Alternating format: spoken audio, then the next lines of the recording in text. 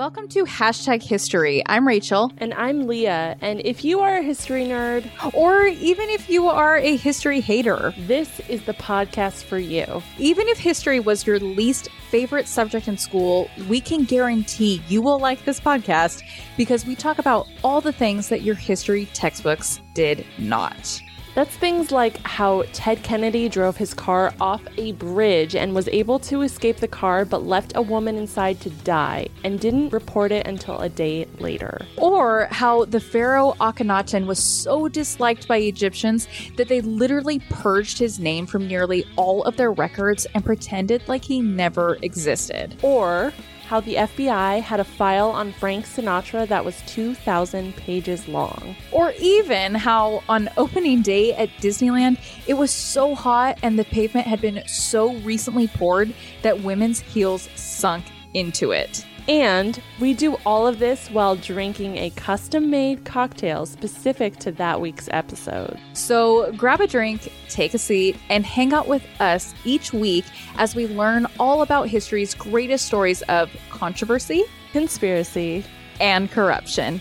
Hashtag History can be found on all major podcast platforms, and that's hashtag spelled out, hashtag history. We can also be found on Instagram at hashtag history_podcast.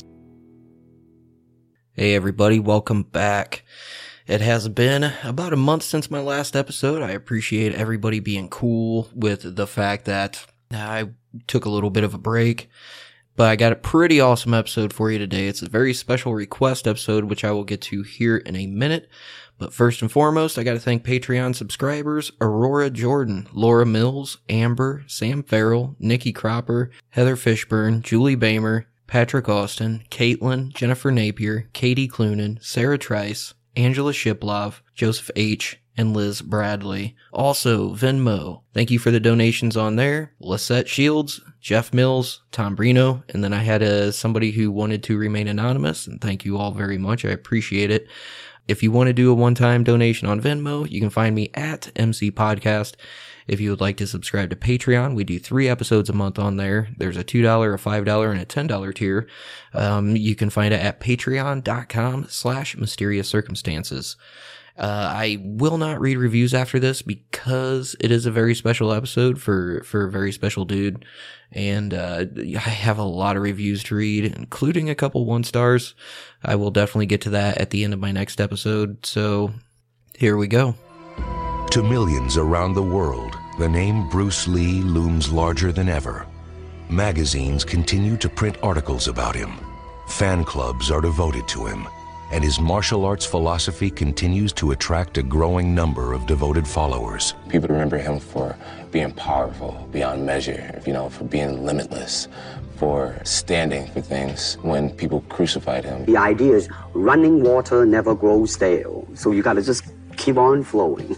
He was a braggart in a way, but he never bragged about anything that he wasn't capable of. All type of knowledge ultimately means self-knowledge. Bruce Lee was just a symbol of everything that every little boy wanted to be. He was not just a fighter. Bruce was a philosopher and a teacher. I said, empty your mind. Be formless, shapeless, like water. Now you put water into a cup, it becomes the cup. You put water into a bottle, it becomes the bottle. You put it in a teapot, it becomes the teapot. Now water can flow or it can crash. Be water, my friend.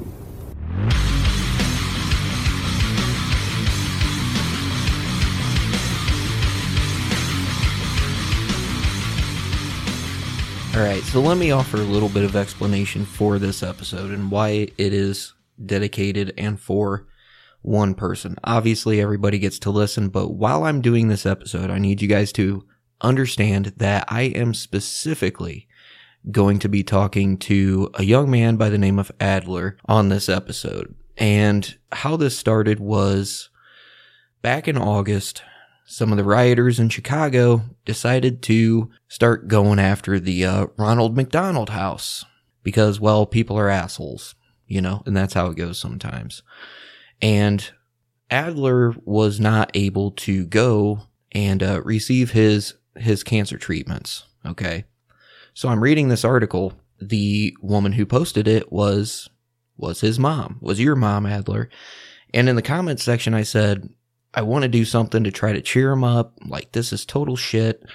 This isn't fair to anybody. And for those of you who do not know what the Ronald McDonald House is, quick Google search will tell you all you need to know, and why I was just completely dumbfounded as to why people would attack that kind of establishment. So I told your mom in the comments, I said, ask him if he wants an episode. Like, I know he probably doesn't listen to this podcast very often.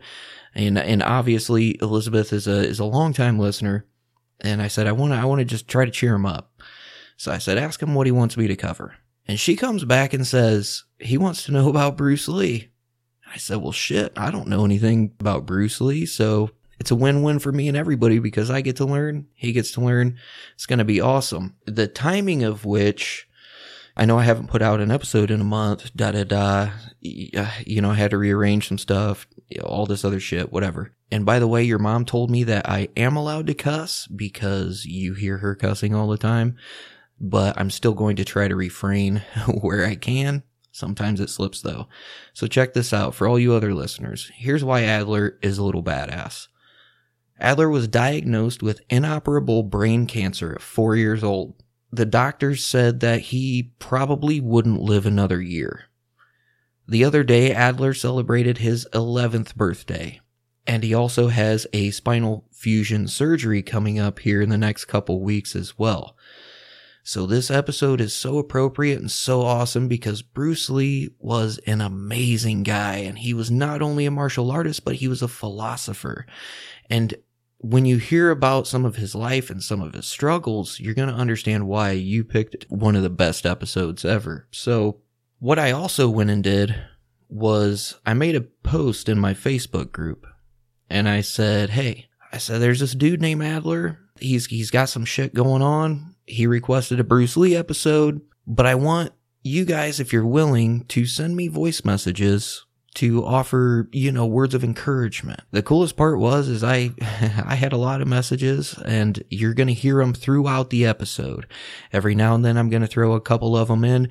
And I mean, we got people from Australia that sent you messages, dude, Louisiana, just people from California, Nevada, all over the place. So I just want you to know that even though you don't think so, there are people pulling for you that you don't even know exist, man. And it's because you wake up every single day and you kick ass and you keep moving forward. And to me, that is simply amazing. And actually, before we get started, you're going to hear some voice messages right now. Hi, Adler. My name is Tiffany, and I can't wait to hear the episode that you chose. That's an awesome topic. I listen to Justin's show a lot too, and I heard about you, and I just wanted to let you know that things will get better. I grew up with a lot of health issues. Just keep your chin up. Know that people are out here rooting for you. His whole entire listening populace is rooting for you. And we can't wait to hear how you're doing. So just hang in there. Keep smiling, and I promise things will get better. What thinking about you, enjoy the episode.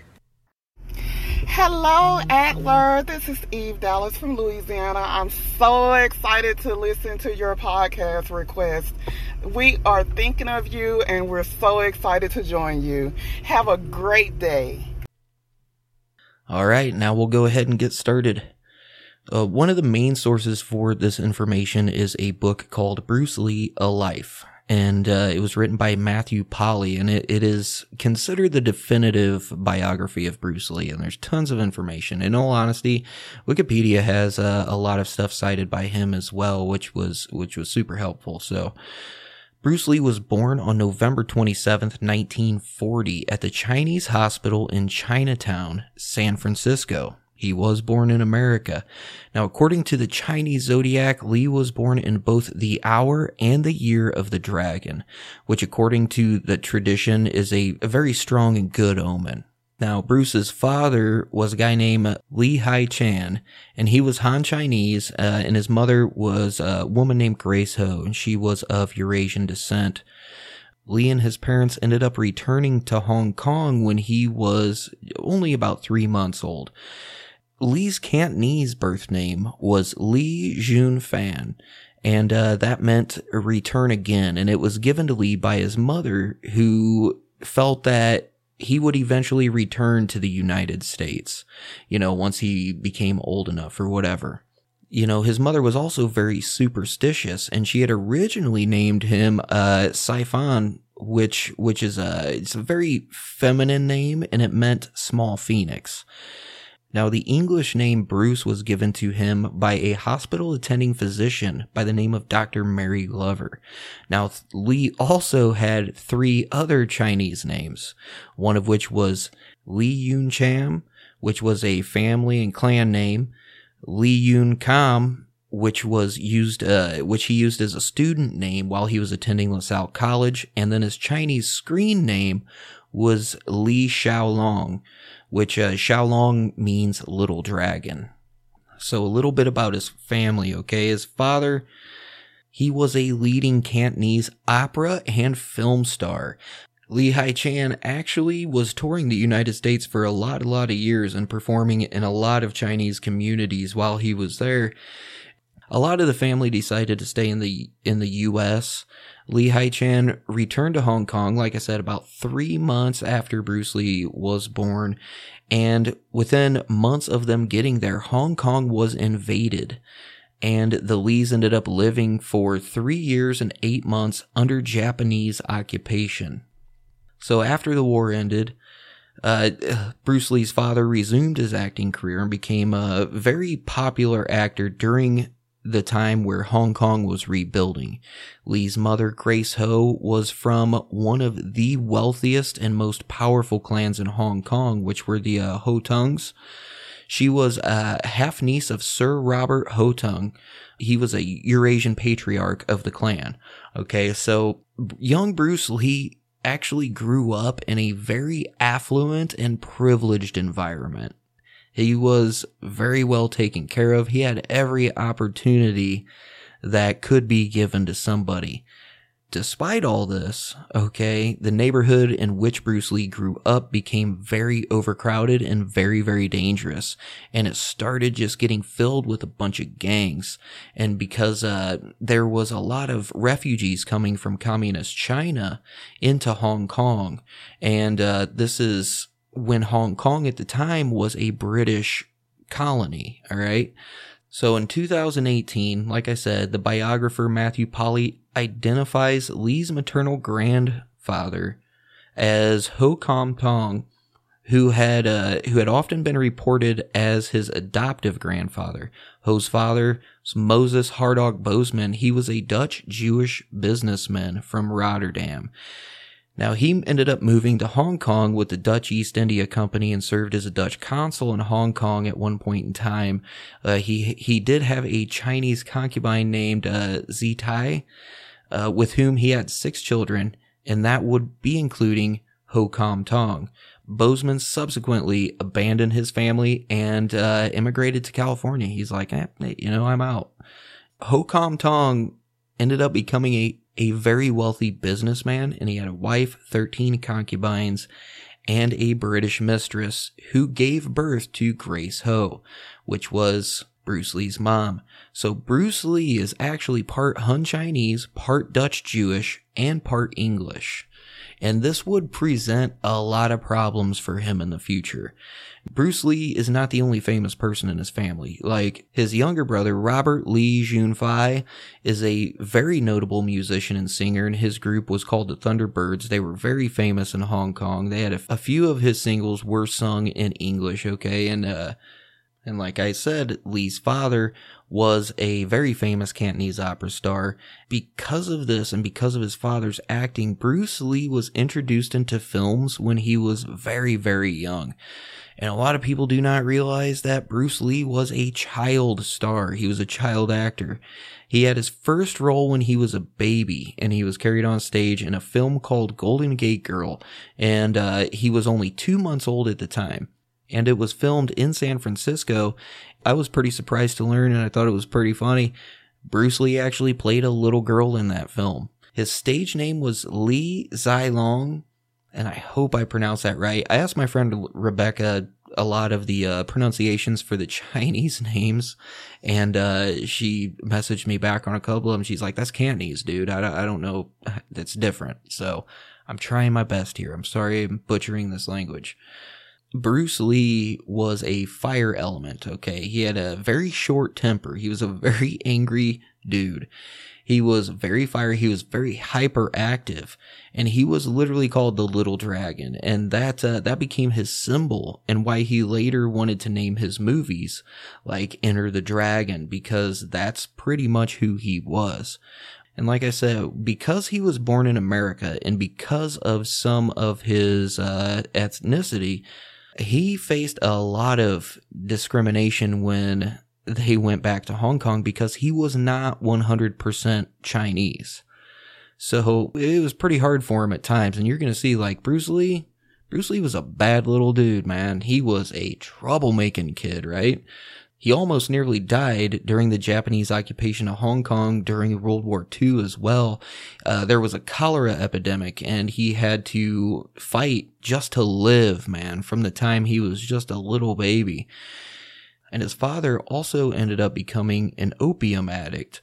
And it was honestly pretty common for Chinese opera stars, which is what his father was, and they would all smoke opium, you know, it was very common. But, Bruce's teenage years, the addiction, his father's addiction, like, kind of, messed with Bruce a little bit. It caused him to distrust authority on a certain level, because he didn't trust his father, or he had very complicated feelings towards his father because of that addiction. In 1950, as a 9-year-old, he would co-star with his father in a movie called The Kid, and this was based on a comic book character and was his first leading role. By the time he was 18, he had appeared in 20 films. And like I had mentioned, Bruce Lee had a very troubled childhood, and not in the way you would think. Like I said, he was growing up in the 50s in Hong Kong. It's a refugee camp run by British businessmen. Okay, so there are millions and millions of Chinese refugees fleeing the war, the revolution in China, and the streets of Hong Kong are a very dangerous place to be at this time.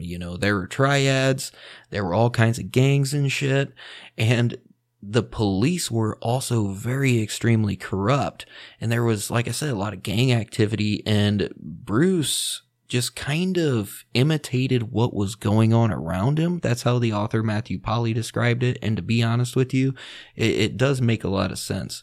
Because of his surroundings, Bruce Lee starts getting in all these street fights, okay? Like, him and his buddies are fighting British gangs. All this shit is going on, okay? They would not just fist fight, all right, Adler? They would pull out brass knuckles, chains, knives, all kinds of shit. And they would not fight on the street. They would take it to the rooftops, dude, because they had more privacy up there. They're like, if we go up to this rooftop, ain't nobody gonna bother us. Shit you not, man. Bunch of little teenage kids running up to these rooftops. Brass knuckles, chains, knives, just straight up gang fights. And Bruce Lee was right into the middle of it, man. And because of some of these fights, Bruce Lee's first introduction into some martial arts was from his father. And it was very fundamental stuff. It was the Wu style, Tai Chi, stuff like that. And in 1952, Lee entered the primary school division of the Catholic LaSalle College. And this was at the age of 12 years old. Like I said, the dude did not like authority at a very young age. And when he gets into this school, he has Catholic people trying to boss him around, trying to tell him what to do. And straight up, like, one of the stories about him is that he got kicked out of LaSalle College. And nobody knew why for a very, very long time. And this author that I had mentioned, he went over there and actually interviewed classmates and people who were still alive. And nobody would admit what happened for the longest time, because after one of Bruce Lee's gym teachers hit him, Bruce Lee pulled out a knife on the dude. All right. And then that didn't really get him kicked out, but he did a prank on one of his classmates. Pretty much he just made everybody pretty mad when he pulled that prank, and then of course he pulled out his knife on a gym teacher, so they kicked his ass right out of school, man. The thing about Bruce Lee learning martial arts, specifically Kung Fu, was that he was already a tough kid. Like I said, man, this dude was throwing down in the rooftops with chains and brass knuckles and shit, fighting other gangs. And the thing about Kung Fu was it was a very low and not very respected martial art at the time. And how Bruce Lee got into it is he met a classmate, or it was a friend of his, a guy named William Chang. The thing about William was that he was a lot better at fighting than Bruce Lee was. And this really just drove Bruce Lee crazy because he was a perfectionist, and he wanted to be the best person. He wanted to be a leader. You know, he wanted to set the pace. So he found out that William Chang studied Wing Chun Kung Fu under the master Yip Man, who is very, very famous now for all of these movies in Hong Kong. And actually, I think on Netflix, there's some Yip Man movies on there, okay? And it's pretty funny because Bruce Lee's older brother, right? He was an A student. He was absolutely just, you know, the whole family was like, oh, you know, Peter's so great. And then you got Bruce, who's like this rebellious troublemaker. And even though he was a troublemaker, Bruce still respected his parents quite a bit. And he would a lot of times hide things from them that he knew he would get in trouble for. So he never told his parents that he was studying Wing Chun until they finally found out, and then they blew up on him, and there was this huge argument about it. And Bruce said to his father, I'm not a good student, but I'm good at fighting. I'm going to use fighting to make a name for myself. And of course, like, at this point in time, Bruce Lee is 16, okay? And Bruce Lee, like, recognized what he was good at. And he's like, I'm going to use this. This is what I know how to do. This is what I'm good at. This is what I'm going to try to strive to be the best at. So in late 1956, early 1957, when he is 16 years old, Bruce began training in Wing Chun, like I said, when he was about 16 years old. And he trained with Yip Man because he straight up, man, he was tired of losing to, like, rival gang members. Honestly, like, the fact that Bruce Lee was like a street fighter, man, fighting other gangs and shit all growing up while he's a child actor, craziest shit ever, right? So one of the funniest things about when Bruce Lee starts studying is that Yip Man was the master, okay? And there was another guy named Wong Shun Lung, and he was the guy who taught, like, the beginner's class, okay, that Bruce Lee was in. And it was funnier and shit because that Wong dude was straight up said, the first time I met Bruce Lee was the first day he showed up, and the first thing he asked me was, how long will it be until I am better than you? And that is the coolest shit either, because, like, as anybody who teaches others, to have a student be that forward and that direct, it's like, okay, you out of your damn mind, kid? But at the same time, that was Bruce Lee, man. He was intense. He was dead set on being the best because he knew what he was good at and he was going to be the best at it. So while he's in these classes, the teachers are encouraging the students to stop getting into street fights and basically start fighting in organized competitions. So after a year into the Wing Chun training, a lot of Yip Man's other students would not train with Bruce Lee, because they learned that he was not 100% Chinese. They heard he had mixed ancestry, so they refused to train with him. Okay, and the Chinese were generally against teaching martial arts techniques to non-Asians. You had to be 100% Asian. So a lot of these dudes would not train with Bruce. So the thing about Bruce Lee was Yip Man picked him up, okay? And one of the sparring partners that Bruce Lee had when he was younger, a guy named Hawkins, he straight up said, fewer than 6 people in the whole Wing Chun clan were personally taught or even partially taught by Yip Man himself. And Bruce Lee was one of those people. So Lee showed the huge interest in Wing Chun, okay? And he was training privately with Yip Man. And he was also training with the other trainer as well.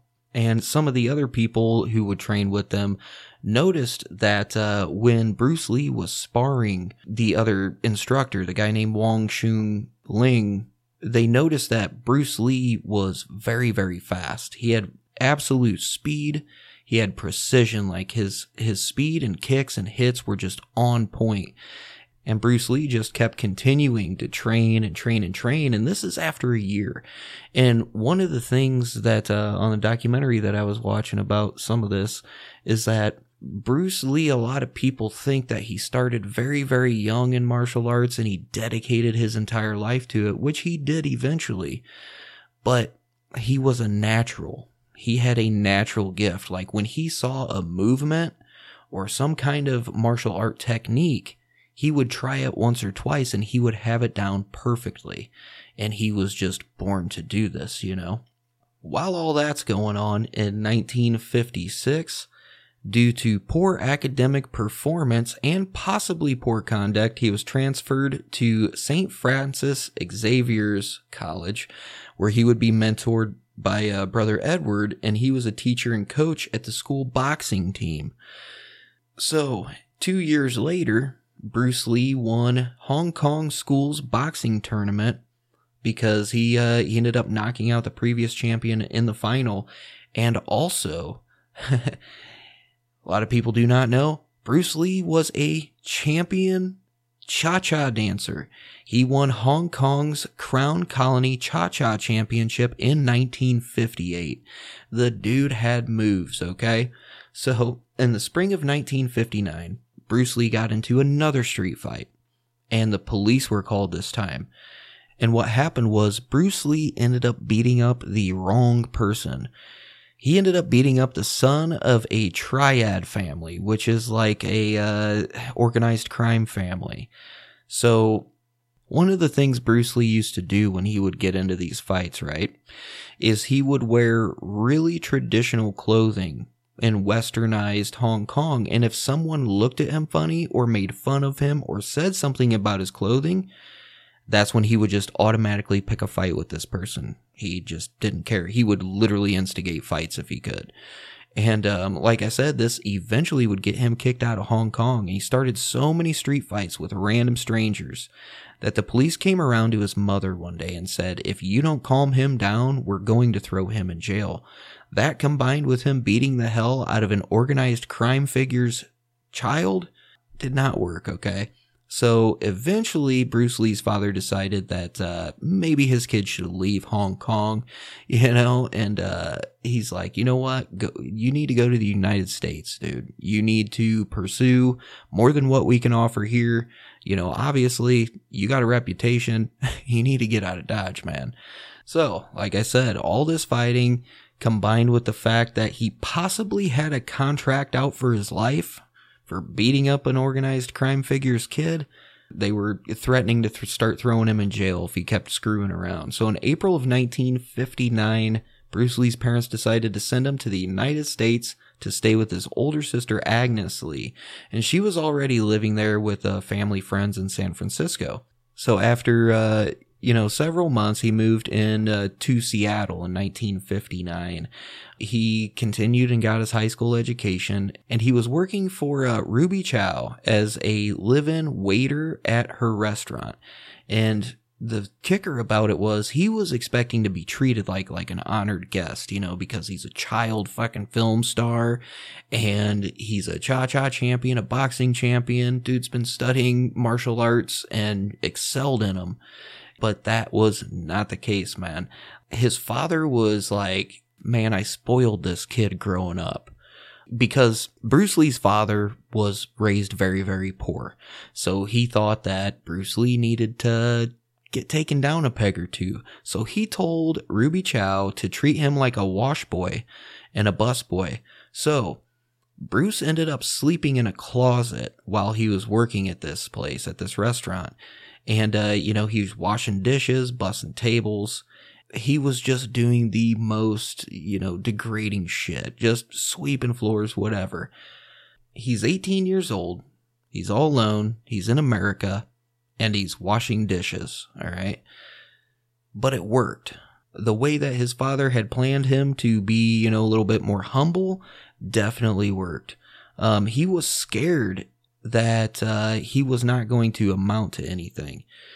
He was like, you know what? I'm going to try to make it in America. So the first thing he did when he got there is he started teaching dance classes.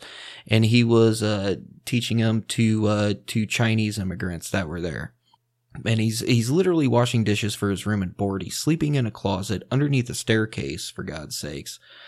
While he's teaching these dance classes, he's also doing like kung fu moves, right? So some of the Chinese people, the community, and some of his students who were taking dance classes from him were like, man, this guy really knows Wing Chun really good. And they hadn't seen anything like that before. So Bruce Lee realized that he could make at least a part-time job out of teaching kung fu. So he gathered like a group of troubled kids from his high school. He's like, hey, you're kind of a street fighter. Do you want to really learn how to fight? So he starts teaching these kids kung fu. And one of the coolest things is that his first student was a guy named Jesse Glover, who was an African-American guy. And Bruce Lee was the first kung fu instructor to ever teach a black student, which was a real breakthrough racially because the Chinese community and the black community did not get along very well, okay? So he started expanding from Jesse Glover to the point where he had like a dozen students, okay? And they're all learning Wing Chun Kung Fu from Bruce Lee. And once he goes into college, he realizes that he wants to franchise a bunch of Kung Fu schools around the U.S. He realized that, hey, I can make it in America if I do this. I can teach something that I know, that I'm good at, and I can franchise it and be, set for life. And he actually called this martial art, Jun Fan Kung Fu, which literally meant Bruce Lee's Kung Fu. And it was his adaptation of Wing Chun that he had learned over in Hong Kong. Hi, Adela. My name is Lila. I'm from Melbourne, Australia. Cancer sucks, but you could kick it in the butt. Hope you get better soon. Bye. Hi, Adler. My name is Kim, and I'm calling you all the way from the Ozark Mountains on a farm. And I wanted to wish you my very best thoughts and prayers, and just know that we're thinking about you all the way up here even. And we love you, and we hope you feel better. Keep us posted on how you're doing and how you're feeling, and so we can follow along with you. You take care of yourself, my man, and you're in our thoughts and prayers. So in December of 1960, Bruce Lee got his high school education. He got his diploma. He graduated from Edison Technical School, which was on Capitol Hill in Seattle, Washington. And in March of 1961, Lee was enrolled at the University of Washington and studied dramatic arts, philosophy, psychology, and a bunch of other subjects. Lee's official major was drama. It was not philosophy. They found this out in 1999 when there was an article printed in the university's alumni publication, because before that everybody thought that his major was philosophy, and it wasn't, it was drama. So while studying at the University of Washington, he ends up meeting his future wife, Linda Emery. Bruce Lee was a ladies' man, okay? He was a good-looking guy. He was very, very charismatic. He was just the perfect amount of cocky. Like, he didn't really overdo it, he just had that perfect amount. And the fact that he was a dancer, I mean, dude, the guy won a cha-cha championship when he was 18 years old. Women love that kind of shit, you know what I'm saying? So he was going. And, he was going out on a lot of dates and stuff, right? So how he actually met his wife is he had given a lecture at a high school where Linda, was attending, and she had noticed him because he's a handsome guy, right? He was a very good dresser as well. And she was very low key, and she's like, oh man, it's a big city guy, blah, blah, blah. So she immediately had a crush on him, and, she went and found the Kung Fu school where he was teaching at the time and became one of his students. And she actually studied martial arts from Bruce Lee before they even started dating, which is super awesome. The tricky part about this relationship is that Linda's parents were dead set against their relationship. They did not want Bruce Lee dating their daughter, nor even marrying her, okay? Because you gotta remember, like, it was illegal in 17 states in America for members of two different races to get married. Didn't even change until 1967 or 68. They obviously were in love. Her mother was just like, you're not going to be good enough. What are you going to do? How are you going to provide for my daughter? And I mean, her uncle said the same thing at one point in time. How are you going to provide for my niece? And he's like, I'm going to teach Kung Fu. Like, that's how I'm going to do it. But Linda and Bruce, they didn't care, man, because they were in love. It's a pretty awesome romantic story when you break it down. So because Linda knew her mother would not approve of them getting married, she actually kept Bruce Lee a secret for almost a year. And it wasn't until she got pregnant and then they went and tried to elope that they got caught. And there was this huge family meeting where they tried to convince her not to marry this Chinese guy, right? But she just did not give a shit. She's like, I love this guy and I love him with everything I had. There was no way I was not going to marry this man. And it's like I said, it's honestly romantic and it's super, super cool to find that out. So we're going to flash forward a couple years, okay? And this is in 1964, okay? Lee ends up dropping out of college and he moves to Oakland and he's living with a guy named James Yim Lee. And James Lee was 20 years older than Bruce Lee. And he was a very well-known martial artist in the area. And together they founded the Second Jun Fan Martial Arts Studio in Oakland, California. In August of 1964, Bruce Lee ended up marrying Linda.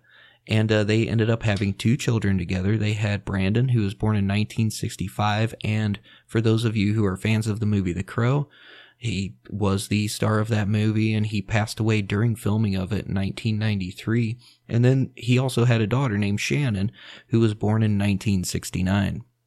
This is where stuff starts getting really, really interesting. So we're still in 1964 and this guy named James Lee introduces Bruce to a guy named Ed Parker. Ed Parker is an American martial artist at this time, and he invites Bruce Lee to come to this thing called a Long Beach International Karate Championship. Okay, and it's an invitational, right? So Bruce Lee shows up there in 1964. Nobody knows who the hell he is until he starts doing push-ups with his one index finger and his thumb, okay? And straight up, the guy is doing them one-handed. He's got his feet shoulder-width apart, his thumb and his index finger just pumping away one-handed push-ups, man, all day, right? All day. So then, Bruce Lee busts out this thing called the 1-inch punch. Bruce Lee would stand upright, and he had his right foot forward, and he had his knees slightly bent. He had a stationary person standing in front of him, and Bruce Lee's arm would be partially extended so that his right fist is about 1 inch away from the person's chest. And without retracting his arm, Bruce Lee would deliver the punch, okay, to this guy named Bob Baker. He didn't hardly even break his posture, like he still stood there straight up, right? So they put this chair behind Bob Baker. I keep wanting to say Bob Barker because the damn Price is Right, but they put this chair behind this Bob guy, and they're like, okay, we don't want you falling backward and hurting yourself, so we're gonna put this chair behind you, so you don't get hurt. And he was hit so hard, man, that he goes backward, hits the chair, and just keeps falling backward, like fell onto the ground, right? And Bob Baker later said, I told Bruce not to do this type of demonstration again. When he punched me that last time, I had to stay home from work because the pain in my chest was unbearable. That is how fucking strong Bruce Lee was, man, with a 1-inch punch. And the trick was he used his back foot and his hips to push all this momentum forward. And nobody had ever seen anything like that, let alone the fact this dude's doing 100 push-ups with his index finger and thumb one-handed, man. right?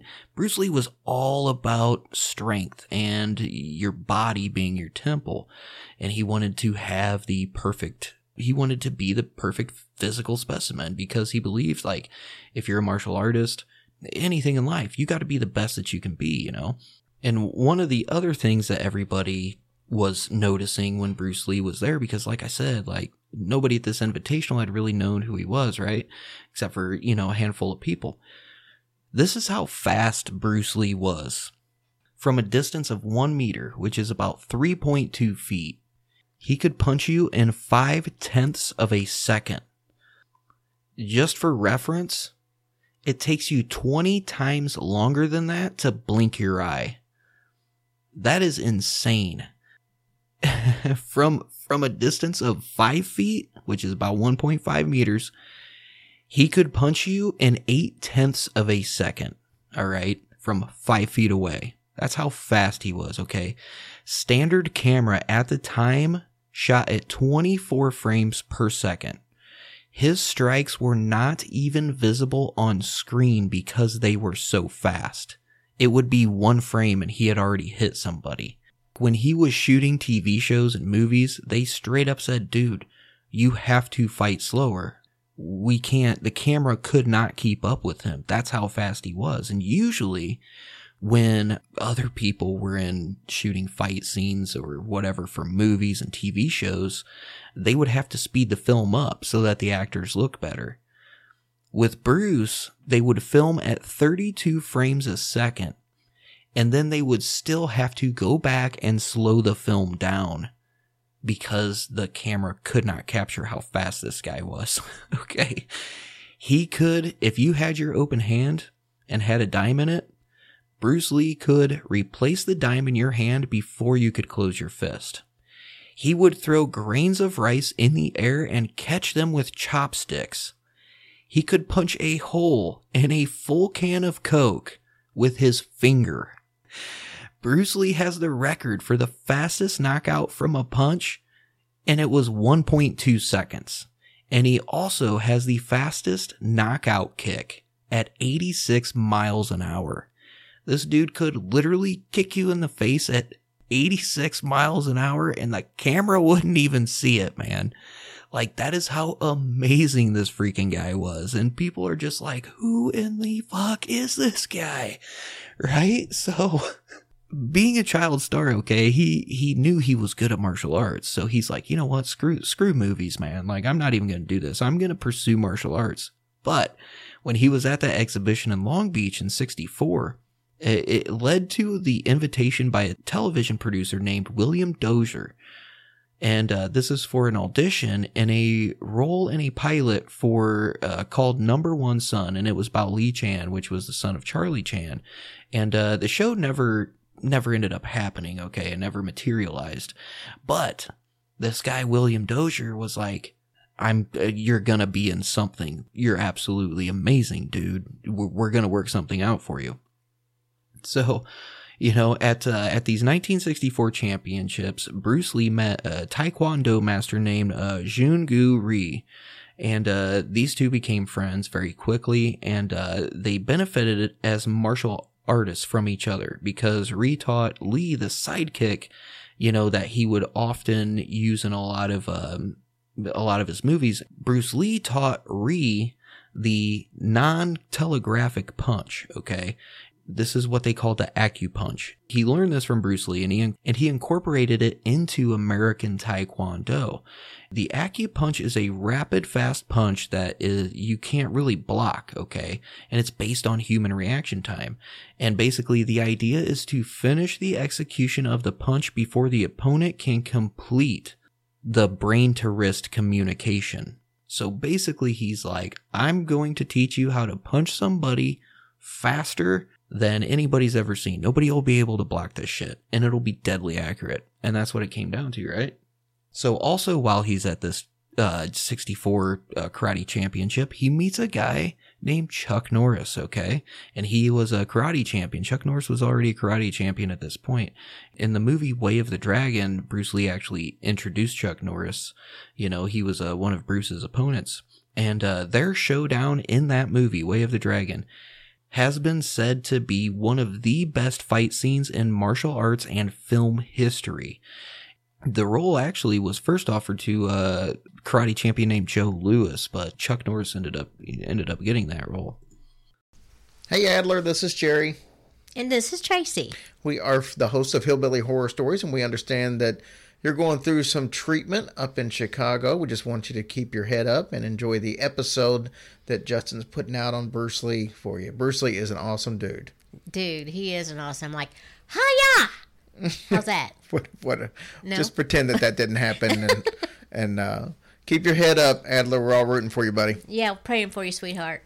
This is Roseanne, all the way over here in hot as hell, Las Vegas, Nevada. If you are listening to this, then you clearly have questionable taste. I'm just kidding. You totally have awesome taste in podcasts if you like shows with a kick-ass host who knows his stuff. I wanted to send you my well wishes, good thoughts, good vibes, prayers, whatever it is that you need to feel better, to get better, and to get the treatments that we know you need as quickly as possible. It takes a special kind of lowlife to do what the people in your community did that served no purpose but to limit or take away altogether the essential health care that people such as yourself, as well as countless others, adults and children alike, really need.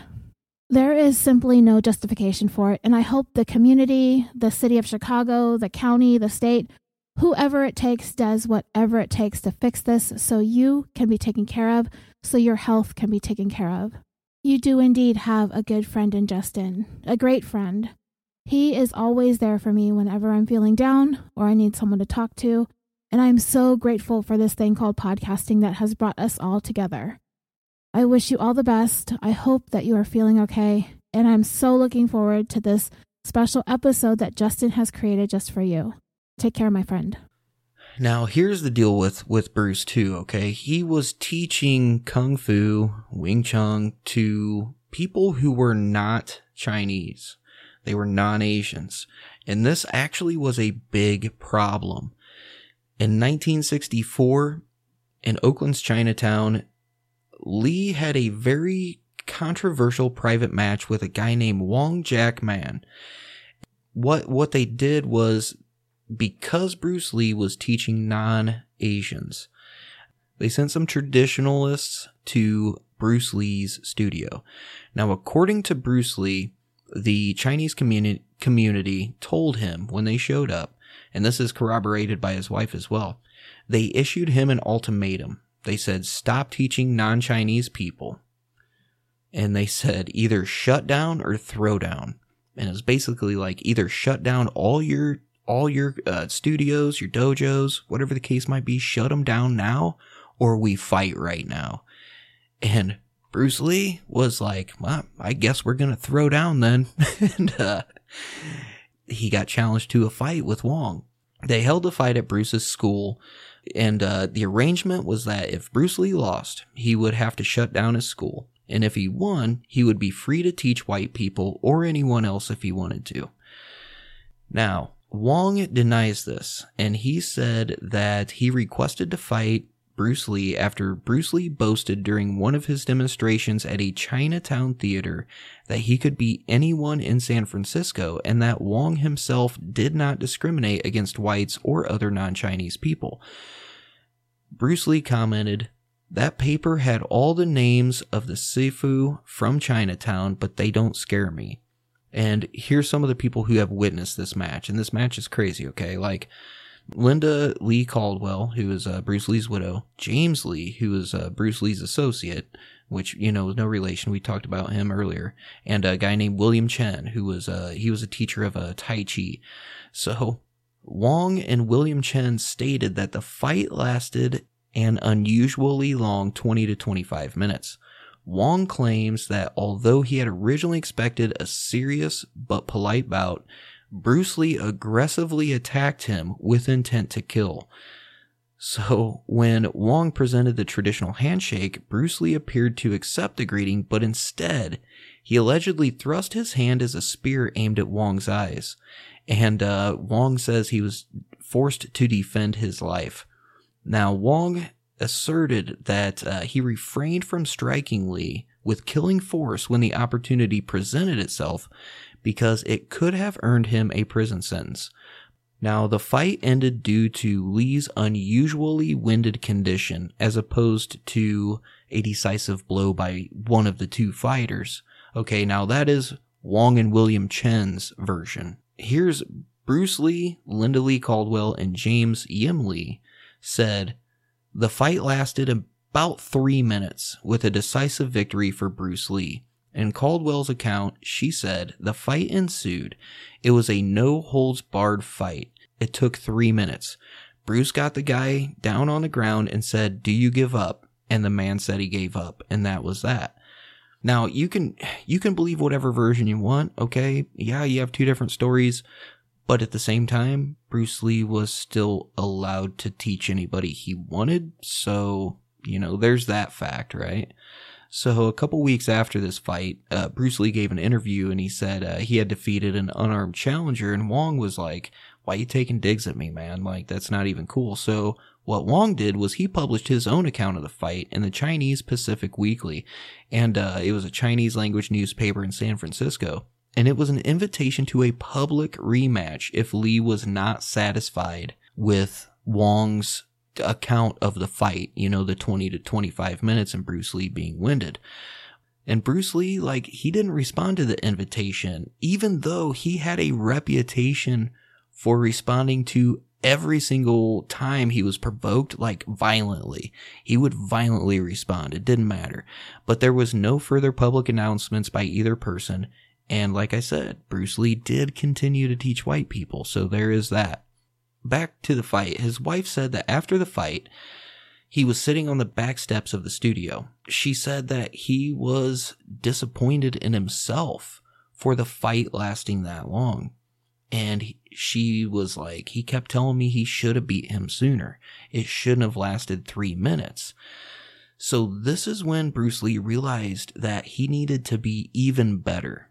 Okay, and by 1965, he started developing his own style of martial art. And he was going to call it Jeet Kune Do.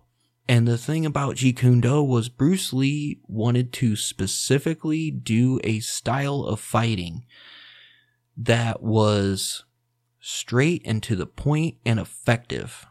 And it was basically how to drop somebody or kill somebody with the least amount of effort. And that's when Jeet Kune Do started getting, its ground legs right there. Now, while he's developing this, Bruce Lee was also a huge boxing fan. And he started studying Muhammad Ali. He started studying all his footwork because he noticed that Muhammad Ali, his footwork was just perfect. He was so fast, he was very agile, he was tricky with his feet, and it would throw people off. So he would sit and watch all these 8mm films for hours and hours, and he would study it. And he would also watch it backwards, too. A couple of his friends said you would walk in there, and Bruce Lee would be reading, stretching, and watching the 8mm films all at the same time. And Bruce Lee said at one point he wanted to fight Muhammad Ali. And it wasn't because, obviously, he wanted to see if he could beat him, but he highly respected Muhammad Ali. And he's like, I want to fight this guy. I want to see what he can do. I want to see what I can do. Because, like I said, Bruce Lee started out boxing, too. He was a boxing champion when he was 18 years old. So, that obviously that never came to fruition, but that is a pretty cool fact right there. So then we start getting into some of the early TV shows, okay? From 1966 to 1967, Bruce Lee played the role of Kato in the TV series, which was actually produced and narrated by William Dozier, who we had mentioned earlier, and it was called The Green Hornet. And it was based on a radio show by the same name, and the show only lasted one season. It was 26 episodes, and it ran from September of 66 to March of 67. And Lee and Williams also appeared as their characters in 3 crossover episodes of Batman as well, which was also another William Dozier produced television series. So this dude, William Dozier, when he had met him at that, earlier on in 64, he was dead set on getting this dude on film. He's like, you can be a star. And the thing that the Green Hornet did for Bruce Lee was it introduced him to American audience. And it was one of the first popular American shows which presented an Asian-style martial artist and Asian-style martial arts in general. And the kicker was the show's director wanted Lee to fight in the typical American style, just using like fists and punches. And Bruce Lee, being the martial artist that he was, he refused. He's like, nah, man, I'm not going to do that. And he kept, he's like, let me just fight in my style and it'll be way better. So like I had said, at first, Bruce Lee moved so fast that his movements could not be caught on film. They had to keep slowing the film down. Now, after the show was canceled in 1967, Bruce Lee actually wrote to William Dozier. You know, he thanked him. Listen, man, you started my career in show business. I thank you so much. Thank you. In 1967, Bruce played a role in one episode of Ironside. In 1967 is when Bruce Lee's martial art of Jeet Kune Do, I stress to say martial art because even Bruce Lee is very adamant on calling it a style. He was like, you gotta have style, you gotta have your own style, and he believed Jeet Kune Do could constantly evolve. So by 67, he had no acting gigs, so the Jeet Kune Do really took off for them, and he started the Jun Fan Gung Fu Institute. And like I had said, because of his fight with Wong Jack Man, this is really where, like I had mentioned earlier, Bruce Lee's philosophy about martial arts really came to a head because he believed that fight lasted too long and that he had failed. You know, he's like, I did not live up to my potential. The Wing Chun techniques did not work. So he took a lot of the traditional martial arts techniques that he had learned, and he thought they were too formalized. He's like, listen, man, these things are too rigid, formalized. You can't use these practically in a street fight scenario. Like, it's not going to work. Obviously, Bruce Lee was a pretty damn big and really good street fighter, okay, for being not a very big dude. So he wanted to develop the system. Like I said, it had an emphasis on practicality, flexibility, speed, and efficiency. You know, and he started to use like methods of training. You know, he was weight training, he was running, stretching. He kept adapting like all these techniques, including fencing. Like he would incorporate fencing techniques in his fighting style along with basic boxing techniques too. And like I said, he was a huge Muhammad Ali fan. So because he had studied so much of that footwork, he had also incorporated that into his fighting style as well. What he was all about was he wanted Jeet Kune Do to be the style of no style. So he didn't want like a formalized approach. So he kind of evolved his Jun Fan Gung Fu, even, you know, his own fighting style, which he found was restrictive, and he evolved it into basically a philosophy and a martial art, which is, like I said, what he called Jeet Kune Do, and which meant the way of the intercepting fist. You know, at this time, two of Lee's martial arts students were a Hollywood scriptwriter named Sterling Silliphant and the actor James Coburn. So in 1969, the three worked on a script for a film called The Silent Flute, okay, and they went together on location. They went to India, and the project was not realized at the time, but the 1978 film Circle of Iron, which starred David Carradine, was based on the same plot. In 2010, producer William Maslansky was reported to have planned and received funding for a film based on the original script for The Silent Flute, which is shitty, man. They did him like that, right? So in 1969, Bruce Lee made a very brief appearance in a film called Marlowe, and he played a hoodlum, which was, you know, he was basically hired to intimidate a private detective or whatever, who was James Garner. And in that same year, he was credited as the karate advisor in a movie called The Wrecking Crew. And this was the fourth installment of a Matt Helm comedy spy film starring Dean Martin. Also that year, Bruce Lee acted in one episode of Here Come the Brides and Blondie. Now, 1969 ended up being a really, really bad year, 69 and 70. In 1969, Bruce Lee injured his back. It was his sacral nerve, which is at the base of the spine, and he was doing routine good morning exercises, and he basically just didn't warm up properly. Doctors told him that he would never practice martial arts again, or even walk normally for that matter. And he was in constant, excruciating pain. And this news really hit Bruce Lee hard. There was no way he was going to be held down. This was his love. It was his passion. And the fact that they told him, dude, you probably won't even walk normally again, let alone practice martial arts. You're out of your damn mind. So what he did is he started researching his injury. And he started researching the healing process. And he starts working on getting himself better. Right about this time is where he really started his writing. He was in bed for almost a year recovering from this. He was reading and writing a lot just to stay active. And one of the coolest things, Adler, is that on the back of one of his business cards, he wrote, "Walk on." And he would put it everywhere he could see it. He would put it on his bathroom mirror, around every corner, on every door, everywhere, so that he would see it every single day. And he did that to remind himself to keep moving forward with his recovery, no matter what anybody said, no matter who told him that he was never going to be able to go back to martial arts again. And he would always just walk on. At one point, he wrote a letter to a friend saying, "But with adversity comes a blessing, because a shock acts as a reminder to oneself that we must not get stale in routine."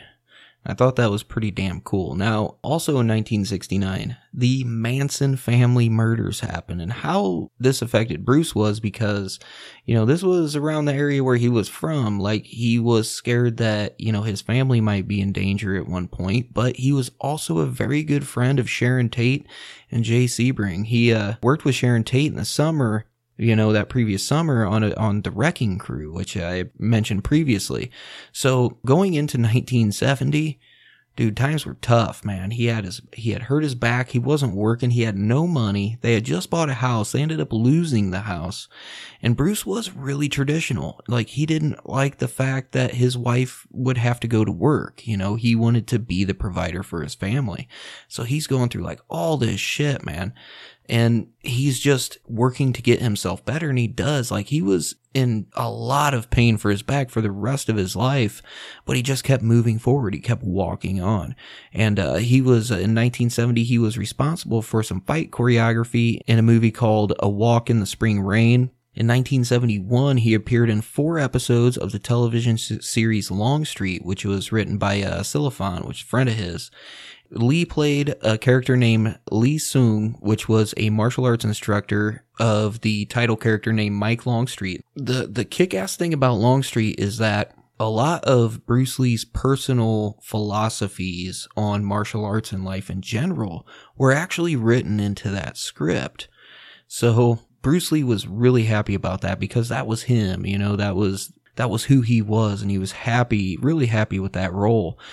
So in 1971, right, he's not getting any real acting roles. He kind of got screwed over by Warner Brothers at one point. He just says, screw it, man. He closes up his schools and he decides to go back to Hong Kong. And one of the reasons he went back there was to try to help his mom immigrate into the U.S. So when he gets over there, though, he was unaware that the Green Hornet had been played in Hong Kong. He was a massive star in Hong Kong. They didn't even call it the Green Hornet over there. They called it the Kato Show.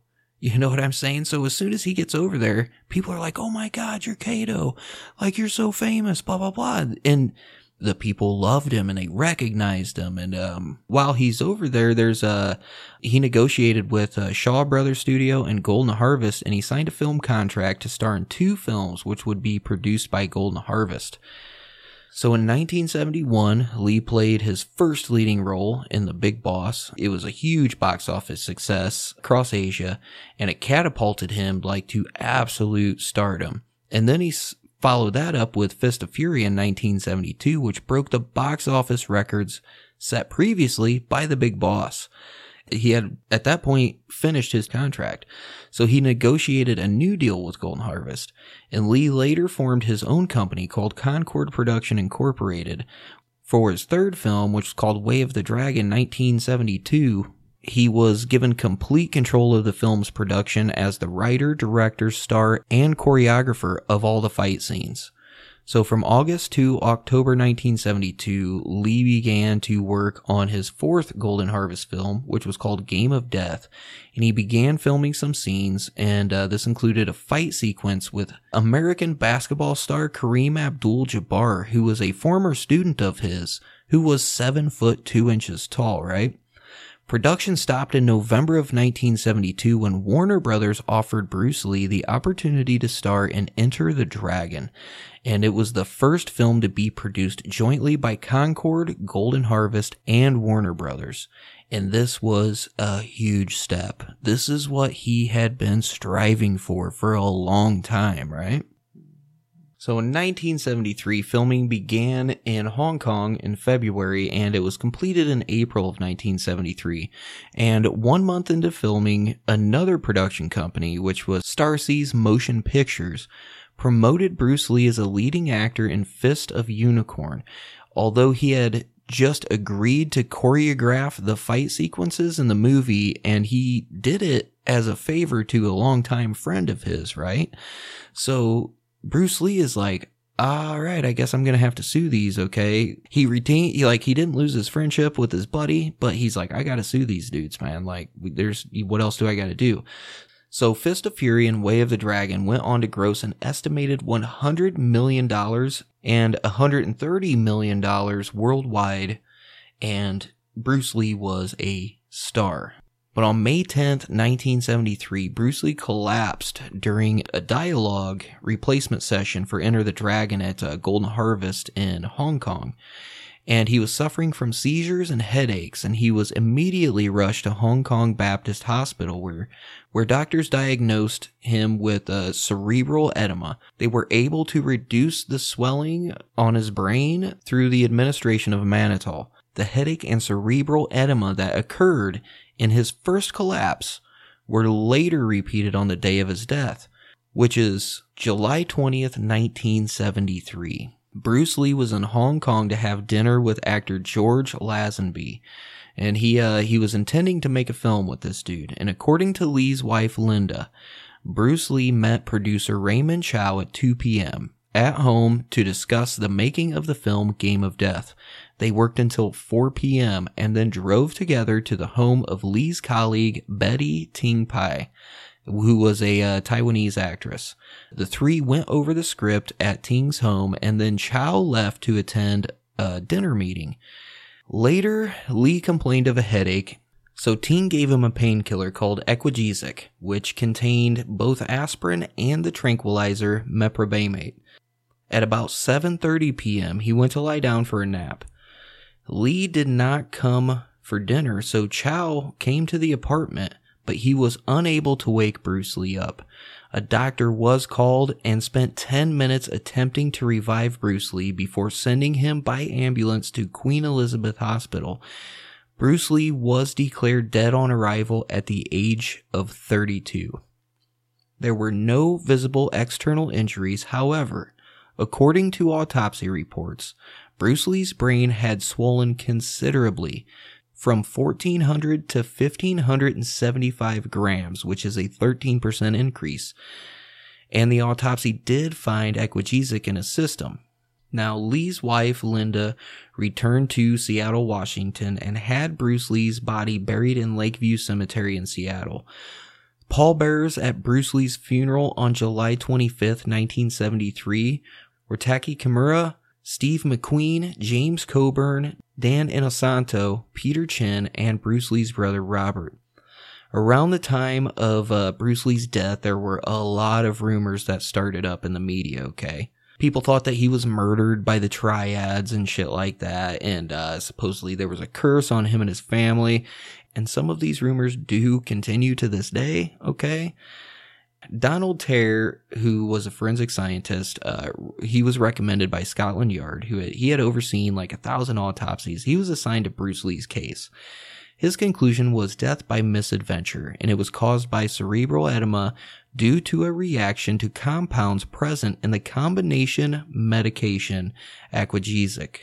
There was a lot of initial speculation that there was cannabis found in Bruce Lee's stomach that may have contributed to his death.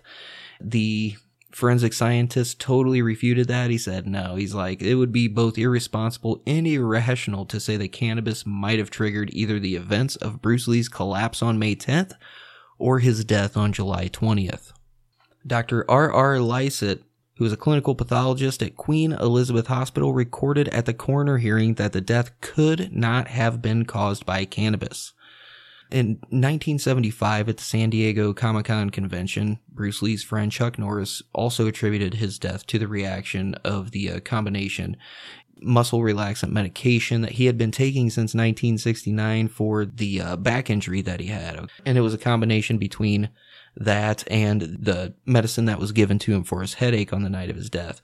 On October 15th, 2005, Chow stated in an interview that Lee died from an allergic reaction to the tranquilizer meprobamate, which was the main ingredient in Equagesic, which Chow described as an ingredient commonly used in painkillers. Like I said, his death was officially ruled death by misadventure because it just happened, okay? In 2017, Reels TV was doing a show called Autopsy: The Last Hours Of, and forensic pathologist Dr. Michael Hunter theorized that Lee died of adrenal crisis brought on by the overuse of cortisone, which Lee had been taking since his injuring his back in that exercise mishap. And Hunter believes that Lee's exceptionally strong drive and ambition played a fundamental role in the martial artist's ultimate death.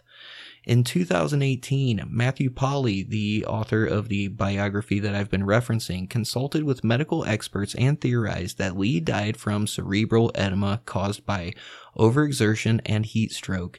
And heat stroke was not considered at the time because it was then a very poorly understood condition. And part of this is because Lee had his underarm sweat glands removed in late 1972. And it was because they considered back then underarm sweat did not look good on film, okay? So Polly theorized that this caused Lee's body to overheat while practicing in hot temperatures on May 10th and July 20th, 1973, resulting in heat stroke that in turn exacerbated the cerebral edema that led to his death. Hi Adler, this is Mama Leslie. I live in Wisconsin. So I'm just above you in there in Chicago.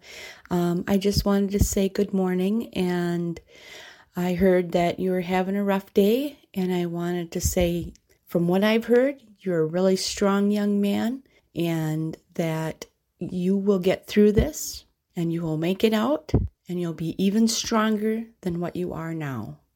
We all love you, and we are all rooting for you.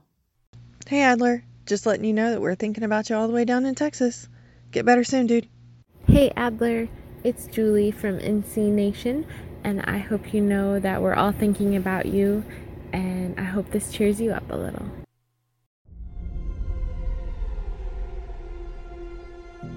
Do you know who I am? Do you? Adler, I'm talking to you. I am Venom. And do you know what I do? I fight that which I hate. And do you know what I hate?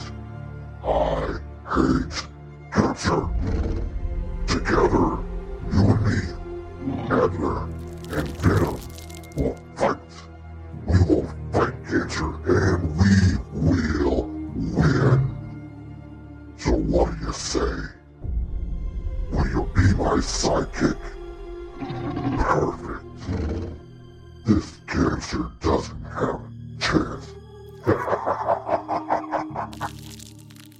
Hey Justin, it's Susie, and I'm sitting here on the train going to the footy game with my beautiful fiance Kat and our friend Rick, and we're going to send a message to you so that you can send to Adler, the young fella who is getting treatment, because we want to wish him all the best and tell him to keep his head high, and he's a fucking little champ, all right? Love you. Good work, Adler. Keep your head high. The next station. Go hard, Adler. We're behind ya. Hey, Adler. I hope you are doing all right. The world is crazy right now, but we're rooting for you, and we are thinking about you. I'm sure your family is giving you a lot of love. I can't wait to hear the awesome episode that you picked for Justin to do. Can you believe the holiday season will be starting soon? What's on your Christmas list this year? We would love to know. Hang in there, buddy. Lots of love from Nevada, from the Trice family. And like I said, Bruce Lee was not just a martial artist and a fighter. He was also a philosopher and a poet. Lee was named by Time magazine as one of the 100 most influential people of the 20th century. In April 2016, he was awarded the prestigious Founders Award at the Asian Awards. A theme park dedicated to Bruce Lee was built in Guangdong, and this is mainland Chinese, only started watching Bruce Lee films in the 1980s, when videos or classic movies like The Chinese Connection became available. Films like Enter the Dragon and Fist of Furies were banned because the leader at the time believed it was spiritual pollution. On January 6, 2009, it was announced that Lee's Hong Kong home would be preserved and transformed into a tourist site. He has 3 statues, one of which is in Los Angeles, and it was unveiled on June 15, 2013 in Chinatown Central Plaza in Los Angeles, California. A statue of Bruce Lee is also in Hong Kong. It's a bronze statue that stands over 8 feet tall, and it was unveiled on November 27, 2005 on what would have been his 65th birthday. Also, another statue of Bruce Lee was put up in Bosnia and is a 5'5" bronze statue, and supporters of the statue cited Lee as an unifying symbol against the ethnic divisions in the country, which had culminated in the 1992 to 1995 Bosnian War.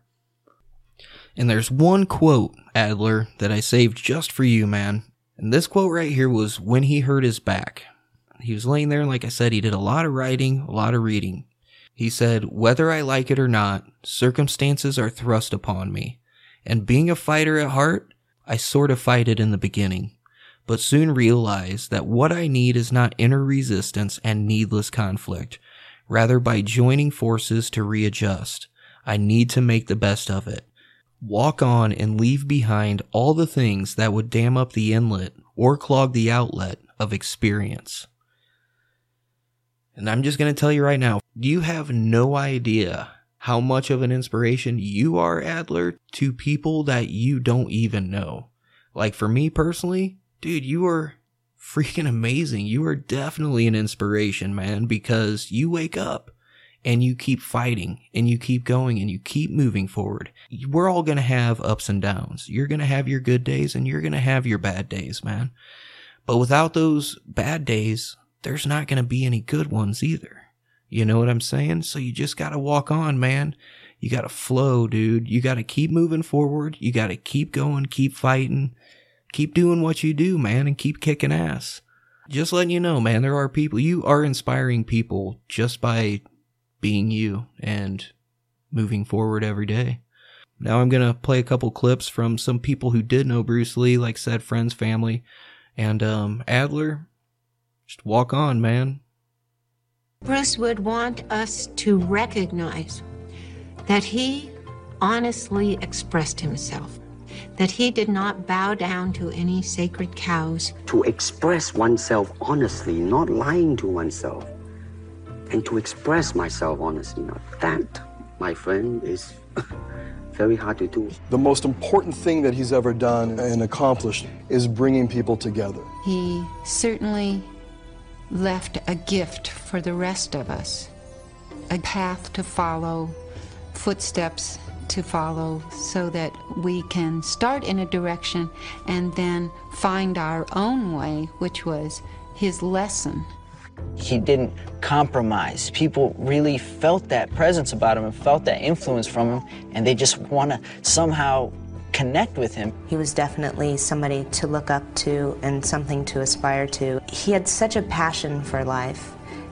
I strive to have as much passion. And it was amazing how he connected so many people. Not just martial artists, but people from all walks of life. One of the most amazing things from my perspective on Bruce Lee was that a man of 32 years of age could be so prolific. He created a new film genre, he created a self-help philosophy, which is absolutely brilliant, and he created a new martial art, which people have been carrying on since his passing. So the important thing about Bruce Lee is not how he died or that he died, it's that he lived. He would urge others to examine your life, see how things fit you personally, find your strengths, take a stab at life. Don't just sit back and take it easy, That's not what life is about. Do you still think of yourself Chinese, or do you ever think of yourself as North American? You know what I want to think of myself? As a human being. Because, I don't want to sound like, as Confucius say, but under the sky, under the heaven, man, there is but one family. It just so happened, man, that people are different.